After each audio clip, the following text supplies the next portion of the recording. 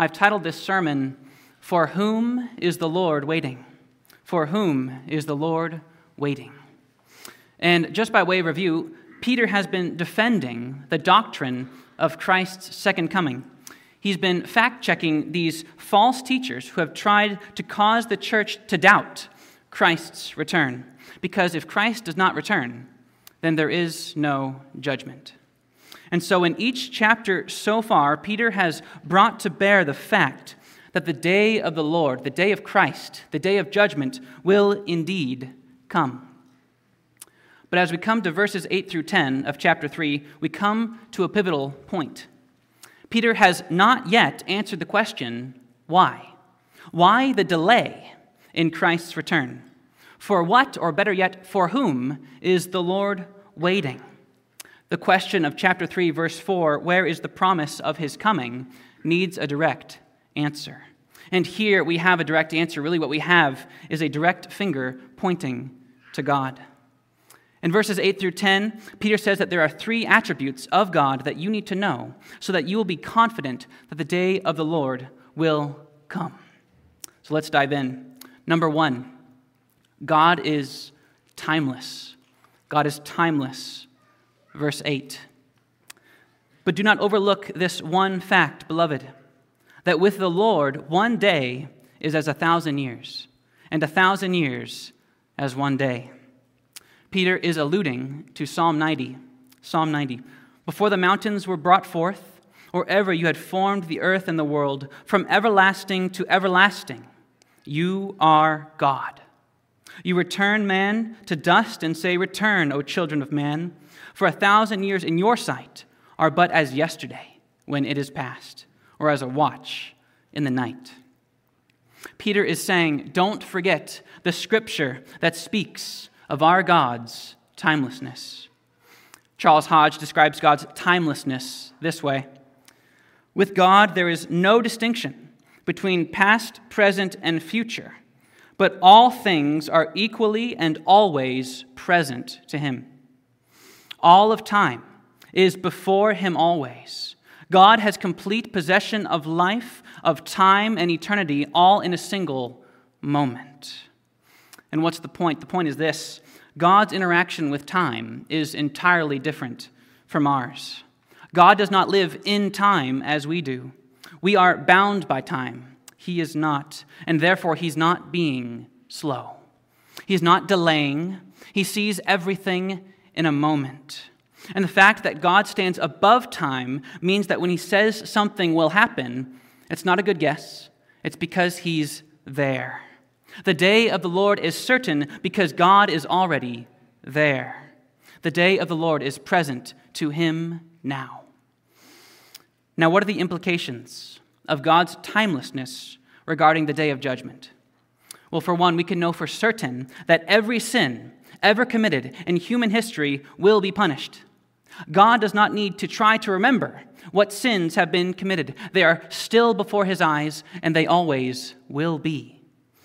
And this is why any sin committed against an eternal God merits an eternal punishment. Any sin committed against God is cosmic treason and worthy of everlasting torment. Everlasting, eternal. Jonathan Edwards said this: "It would be dreadful to suffer this fierceness and wrath of Almighty God 1 moment, but you must suffer it to all eternity. There will be no end to this exquisite, horrible misery. When you look forward, you shall see a long forever, a boundless duration before you, which will swallow up your thoughts and amaze your soul, and you will absolutely despair of ever having any deliverance, any end, any mitigation, any rest at all. You will know certainly that you must wear out long ages, millions of ages in wrestling and conflicting with this almighty, merciless vengeance. And then, when you have so done, when so many ages have actually been spent by you in this manner, you will know that all is but a point to what remains, so that your punishment will indeed be infinite." And I don't know how any of you can rest 1 moment knowing that that is your condition. How careless, have countless men been in regards to their soul. They choose the fleeting pleasures of sin to the ruin of their eternal soul. But what does it profit a man to gain the whole world and forfeit his soul? This God is timeless and eternal, and he's not delaying. He's on his own timeline. But the question remains, why hasn't the Lord returned yet? Doesn't he see the wickedness of this world? What can a holy God possibly be waiting for? We are no better than Sodom and Gomorrah. In fact, we are far worse. And so why hasn't he brought his judgment yet? There's only one reason. There's only one reason. God is patiently saving. God is patiently saving. Verse 9. The Lord is not slow about his promise, as some consider slowness, but is patient toward you, not willing for any to perish, but for all to come to repentance. Now, in verse 9, we have just set foot in a theological arena. This verse, though it says nothing explicit about the atonement of Christ, is often used to support what is called universal atonement. This doctrine teaches that the extent of the atonement of Christ reaches to all men without exception.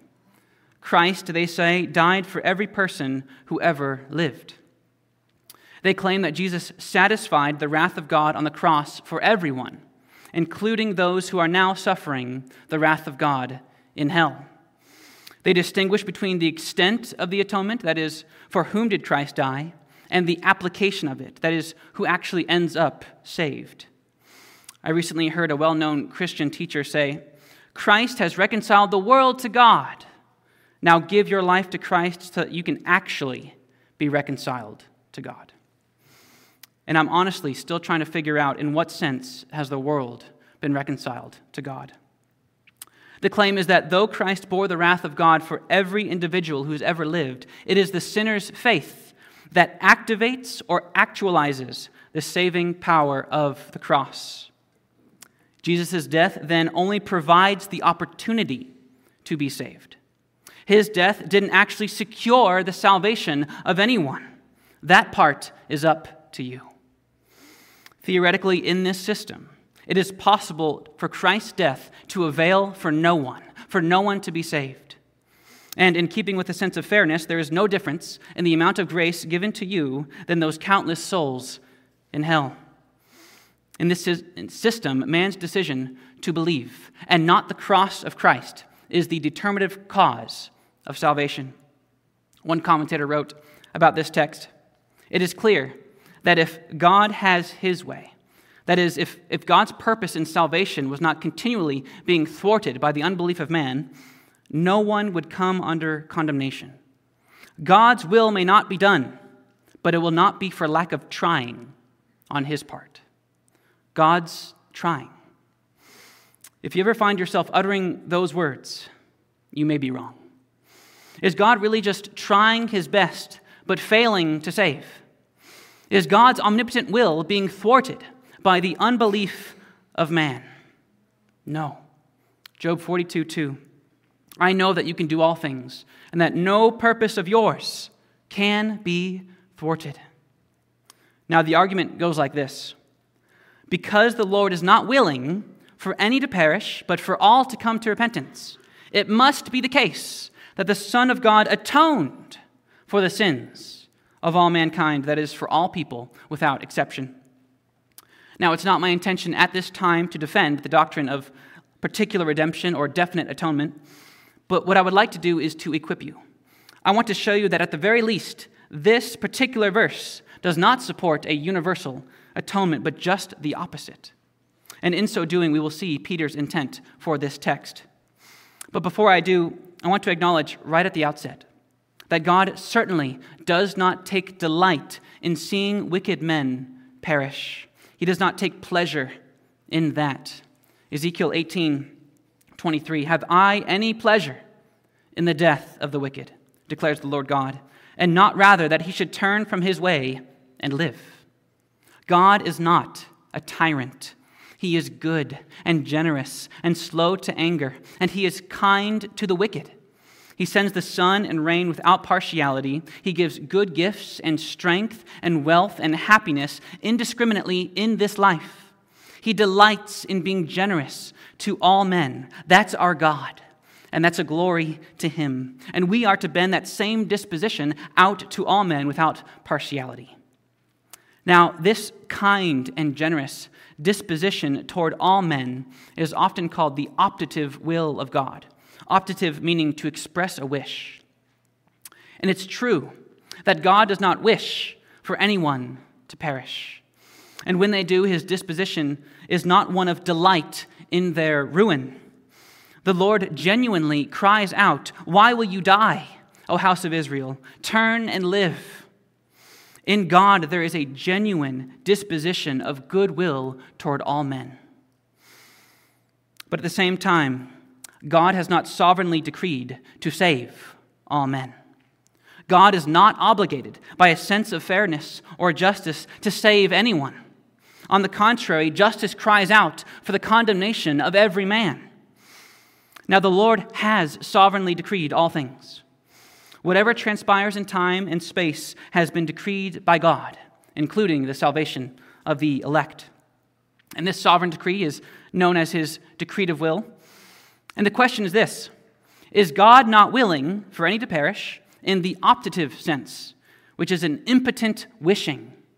Or is God not willing for any to perish in the decretive sense? That is to say, that none of those for whom he wills to save will perish. And I believe it's the latter. Now, I've limited myself to give only 5 reasons to suggest that Peter is referring to God's elect alone in this verse. There's many more, but unlike the Lord, I am bound by time. Here are 5 reasons. Number 1, the word you. The word you. The Lord is not slow about his promise, as some consider slowness, but is patient toward you. And here's the key. Who is the you? Who is Peter writing to? Well, look at the introduction. To those who have received the same kind of faith as ours, by the righteousness of our God and Savior, Jesus Christ. Peter is writing to the recipients of the faith that has been earned by Jesus Christ. Faith is a gift that is to be received. Verse 3, his divine power has granted to us everything pertaining to life and godliness through the full knowledge of him who called us by his own glory and excellence. Peter is writing to those who are called, to those who have been given everything pertaining to eternal life and godliness, which must necessarily include repentance and faith. God has given everything to his elect. This is clear in Scripture. Romans 8:32. He who indeed did not spare his own son, but delivered him over for us all, how will he not also with him graciously give us all things? If God gave the greatest thing, his son, will he fail to give anything less, namely the faith that is needed to receive him? If God gave his son, how will he not also give those for whom Christ died that which would secure their sure possession of the salvation which Christ accomplished on their behalf, namely repentance and faith? We just sung this. There is no more for heaven now to give. Peter is writing to those who have received faith, and by implication, he's writing to those who will in due time receive the same kind of faith as theirs. The you of verse 9 is the elect of God. Now, what does this mean for our passage? Well, it makes perfect sense. God is waiting for all his elect to come to Christ. When that happens, there'll be no more need to wait to bring his promised judgment. The day of the Lord will come once all of God's elect are saved. And therefore, the any and the all of verse 9 must only be those within the group called you. Peter writes as if God has not yet failed to save any of this group. And I don't think any in this group have perished yet. All of the elect will be saved, and then the judgment will come. The Lord is sovereignly unwilling to have it any other way. That's number 1. Number 2, the context. The context. This interpretation makes great sense in light of the context. In chapter 2, verse 5 of 2 Peter, God waited for Noah to build a boat, and then the flood came on the rest of the earth. In chapter 2, verse 6, God waited for Lot to get out of the city, and then the judgment came on Sodom and Gomorrah. He was not willing for his own to perish, but waited and then brought the judgment. Go back to our text, chapter 3, verse 8 through 10, and look at the verse right before verse 8. The present heavens and earth are being reserved for fire, being kept for the day of judgment and destruction of ungodly men. Now, does God know who will go into this fire? Yes, he's eternal. He's above time. He's at the judgment already. He sees all the souls who will suffer in hell presently. He's not waiting to see who will repent and hoping for the best. No, the Father is waiting to save in relative time all those whom he chose to save from eternity past.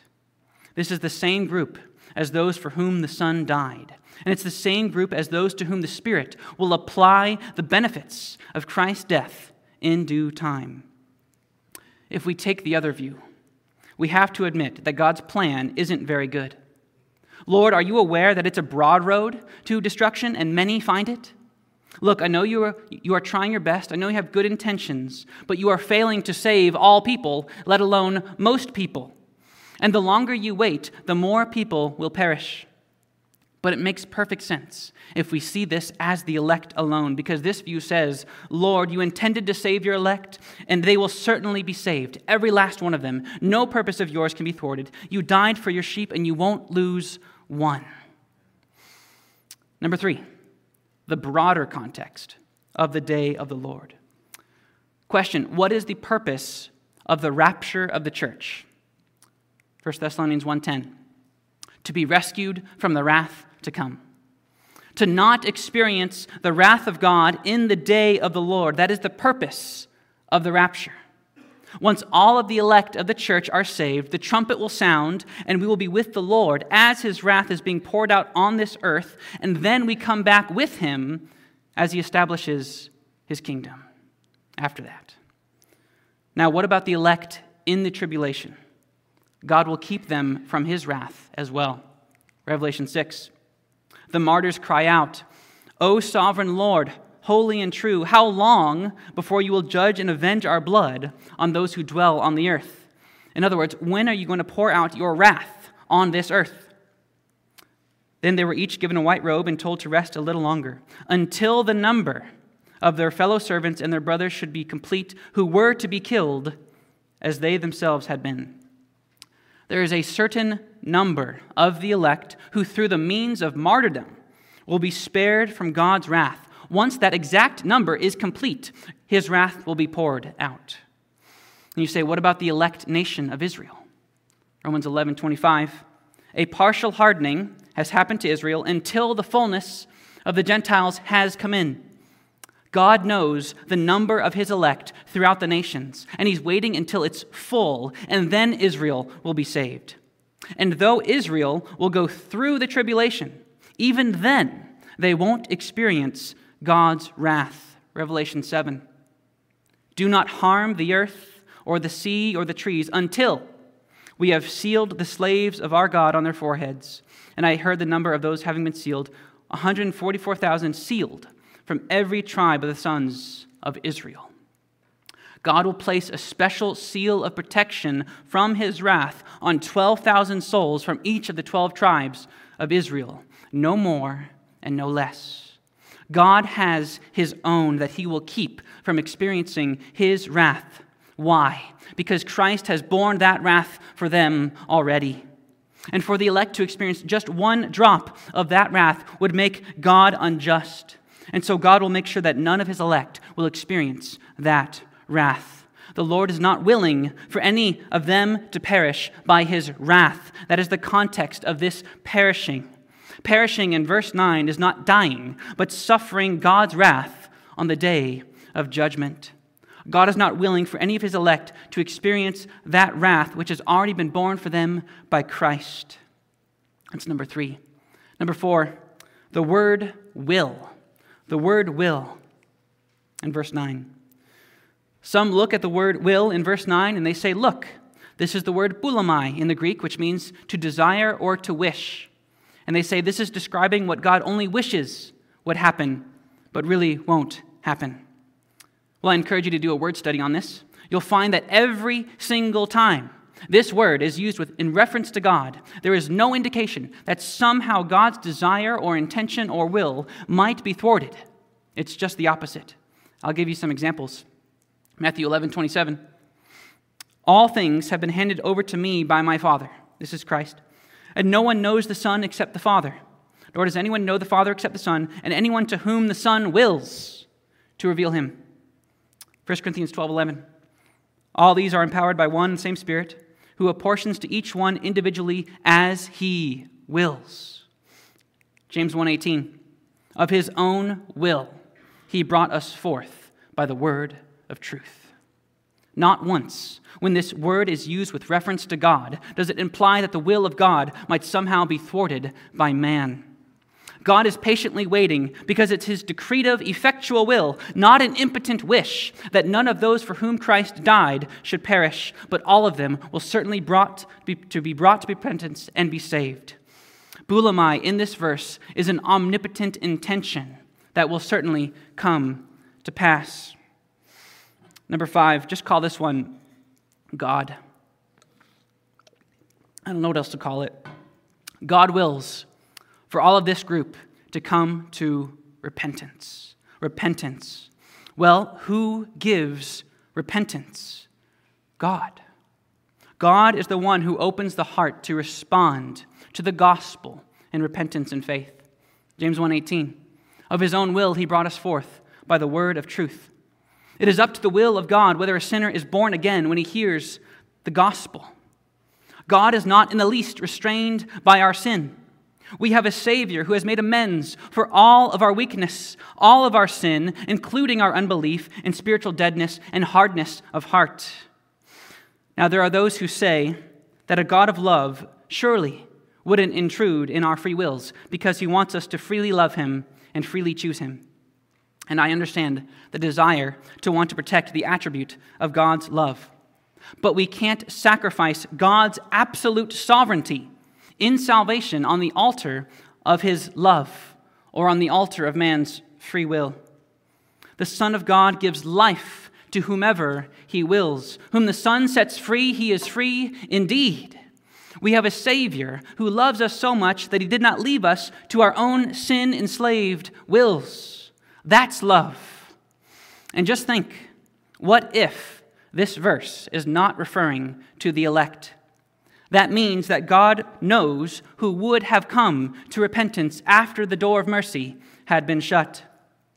What if the Lord knew that 1,000 souls would come to repentance the next day?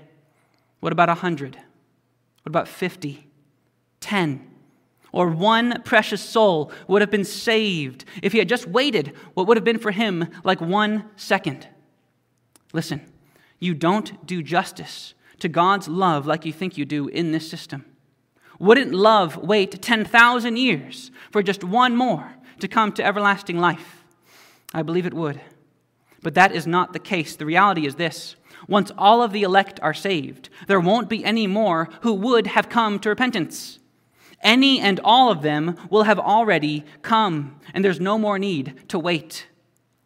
Listen, Christ is no frustrated Savior. He's not just doing the best he can with what he's got. Such a view of Christ diminishes the glory of his cross. He has secured every providence and every grace needed to bring the elect to himself. This is what the new covenant is all about. Christ purchased with his blood the promise that God will transform the hearts of his people to believe. Ezekiel 36:26. Here's what Christ earned on the cross. This covenant blessing. I will give you a new heart and put a new spirit within you. And I will remove the heart of stone from your flesh and give you a heart of flesh. Christ purchased our new heart on that cross. And God will give that blood-earned, believing heart to his people in his own timing. Jeremiah 24:7. I will give them a heart to know me, for I am the Lord. They will be my people, and I will be their God, for they will return to me with their whole heart. Repentance and faith is God's to give, for he is the Lord. And were it not for this effectual grace, giving me a new heart, I would have never chosen Christ over my sin. Hebrews 9:15. He is the mediator of a new covenant, so that those who have been called may receive the promise of the eternal inheritance. All those for whom Christ died will receive this inheritance. They will believe in him. Look at John chapter 10, verse 15. Jesus said, I lay down my life for the sheep. And then he turns to the Pharisees in verse 26 and says, but you do not believe. Why? Because you're not of my sheep. He didn't say, you're not my sheep because you don't believe, as if believing activates your transformation into a sheep. No, all who are Christ's sheep will certainly come to believe. Why? Look at the next verse. My sheep hear my voice, and I know them, and they follow me, and I give eternal life to them, and they will never perish, ever, and no one will snatch them out of my hand. Verse 16, and I have other sheep, which are not from this fold. I must bring them also, and they will hear my voice, and they will become one flock with one shepherd. If Jesus wanted to make it more clear that he gave his life for his sheep only, and that he will certainly save them, and that there are those for whom he did not die, how else could he have said it? How does Christ know that these sheep will come to believe in him? Because faith is his to give. The saving power of the cross is not activated by your faith.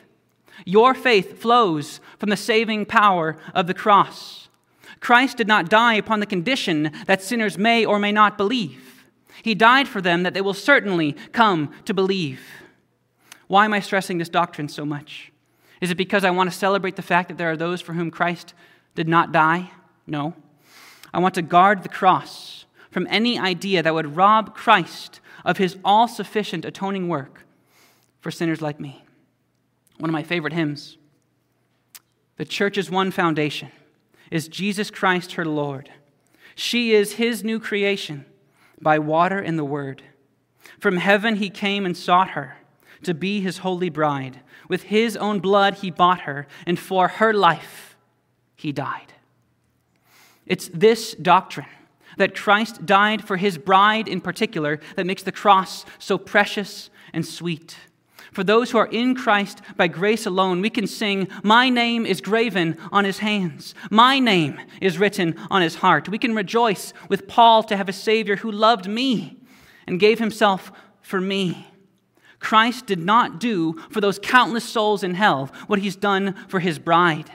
And he will order all things to make sure that his sheep come into possession actually, experientially, and eternally of that for which he died. I don't need a cross that requires my sin-loving will to activate it. I need a cross that actually transforms my dead heart. I need a cross that makes me new. And praise God, that's what we have. We have a Savior who has done everything for us. It is finished. Now, if all the elect were already saved, there would be no need to delay the judgment. Yet because the Father sovereignly decreed to save his own through the cross, he waits patiently for all of that very group to come in due time to Christ by his grace. And this means that the judgment of the wicked is stayed temporarily because of the elect. But that judgment will come. Why? Because number 3, God is a consuming fire. God is a consuming fire. Verse 10, but the day of the Lord will come like a thief, and then the heavens will pass away with a roar, and the heavenly bodies will be burned up and dissolved, and the earth and its works that are done on it will be exposed. Now, the day of the Lord is the terrifying intervention of God, namely Christ, in this world for the purpose of judgment. And this judgment comes to the world in 2 stages. The first is at the tribulation, the 7-year tribulation. Revelation 6. When he opened the 6th seal, I looked, and behold, there was a great earthquake, and the sun became black as sackcloth, the full moon became like blood, and the stars of the sky fell to the earth as a fig tree sheds its winter fruit when shaken by a gale. The sky vanished like a scroll that is being rolled up, and every mountain and island was removed from its place. Then the kings of the earth and the great ones, and the generals, and the rich, and the powerful, and everyone, slave and free, hid themselves in the caves and among the rocks of the mountains, calling to the mountains and to the rocks, "Fall on us, and hide us from the face of him who is seated on the throne, and from the wrath of the Lamb. For the great day of their wrath has come, and who is able to stand?" Answer, no one. No one. No one will have any strength to stand against the Lord Jesus Christ on the day that he comes in his wrath. I've heard people say, well, if I go to hell, I go to hell. I'll deal with it. What a trifling view of God's power. Sinner, you cannot bear it. Your heart will not be strong on the day the Lord rises up. The very God who gives strength to the hearts of men will remove it completely from the wicked on that day. And their resolve will melt, and their strength will dissolve under the mighty hand of God.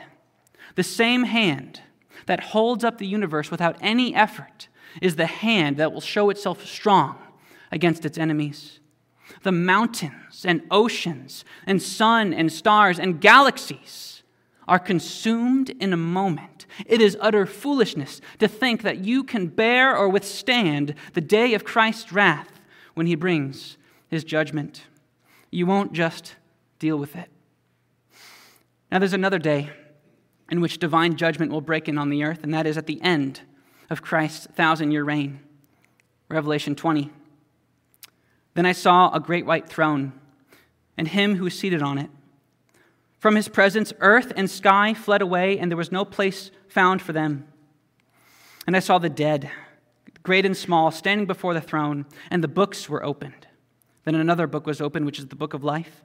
And the dead were judged by what was written in the books according to what they had done. And the sea gave up the dead who were in it. Death and Hades gave up the dead who were in them, and they were judged, each one of them according to what they had done. Then death and Hades were thrown into the lake of fire. This is the second death, the lake of fire. And if anyone's name was not found written in the book of life, he was thrown into the lake of fire. Then I saw a new heavens and a new earth. This is also the day of the Lord. After Christ undoes creation, he brings final and irreversible judgment on Satan and demons and all unbelievers. And then comes a new heavens and a new earth. Can you imagine this scene? Earth and sky flees from his presence. All of creation is undone. All that man has accomplished in this world is gone. All their pleasures gone, and now they must face the very God whom they have rejected and despised all their lives. And they will be judged. Every careless word, every evil thought, every deed they've ever done will have been found to have fallen short of God's holiness, and they will know that the door of mercy has been shut forever. And now all that is left is for the books to be opened. And all their ungodly deeds, every secret, everything will be exposed, and they will be cast into the lake of fire forever, in a place of eternal conscious torment. That's the day of the Lord. And it will come, and it will come like a thief. It will come like a thief. 1 Thessalonians 5. For you yourselves know full well that the day of the Lord will come just like a thief in the night. While they are saying peace and safety, then destruction will come upon them suddenly, like labor pains upon a woman who is pregnant, and they will never escape. Man thinks that just because there's an apparent absence of immediate divine judgment in this world, that all will continue just as it's always been. That God won't pour out his wrath on them or bring them into judgment. And they boldly carry out the sinful desires of their heart day after day. And look, no judgment, no fire, no hell. Where is he? Well, he must not be coming. Peace and safety. We can continue in our sin without guilt because that day is not coming.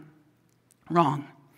The day of the Lord will come, and it will come like a thief. That's the beginning.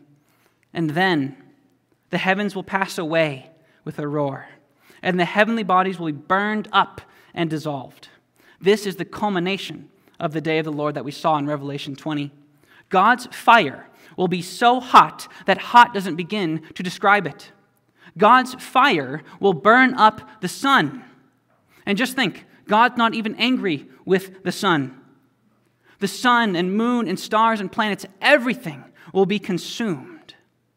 And the display of such power from God to undo all the universe in a moment ought to produce fear and awe.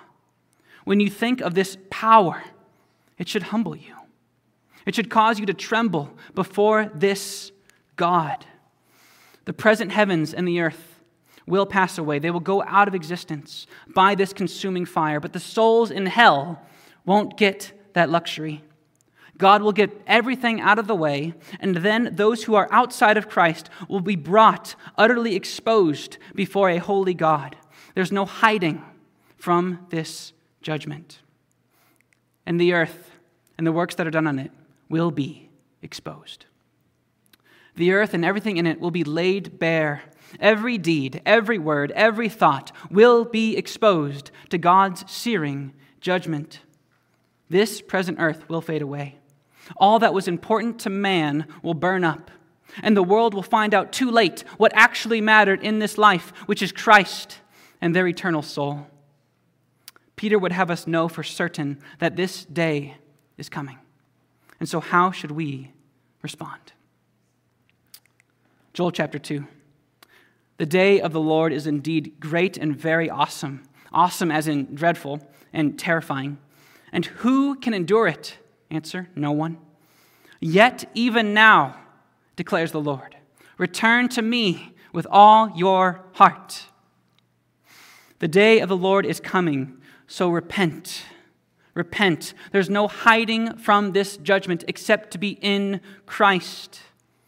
Turn from your sin and run to Christ, and you will be saved in the day of his wrath.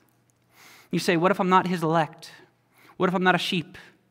If you repent and believe in Christ, you are his sheep, and the kingdom of heaven is yours.